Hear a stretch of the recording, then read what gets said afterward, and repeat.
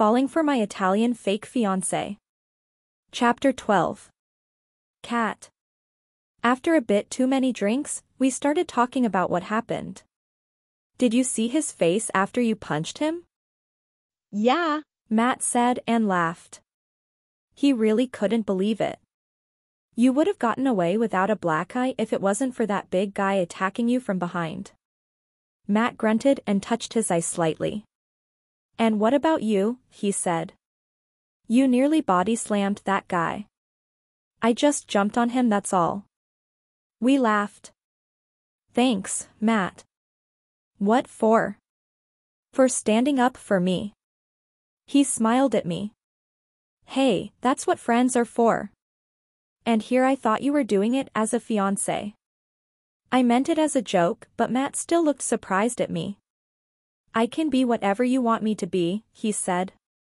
This time I looked at him shocked, but then looked away. It was probably just the alcohol talking. You know, I said. You make a good fiancé, actually. You think so, he said. yeah, If I didn't know any better, I'd think you weren't pretending. He met my gaze again. Who says I was?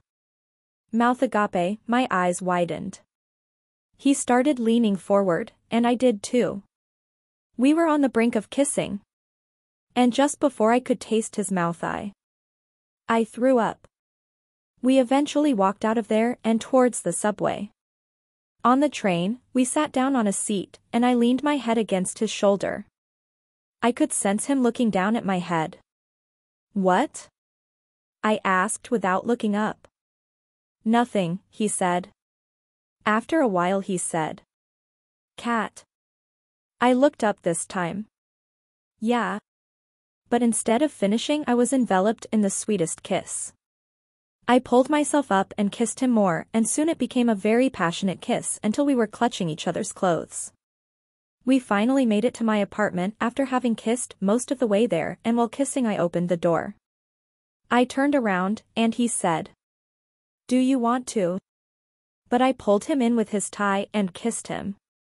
He exclaimed a muffled sound in shock while still locked to my mouth, and I closed the door behind us. When inside the bedroom still kissing and getting each other's clothes off, he suddenly stopped and I moaned because I wanted him so badly. Is this drunk sex or real sex? He asked out of breath. Real sex, I said quickly. Now fuck me. He laughed and kissed me again, going down to my stomach until he found my secret place.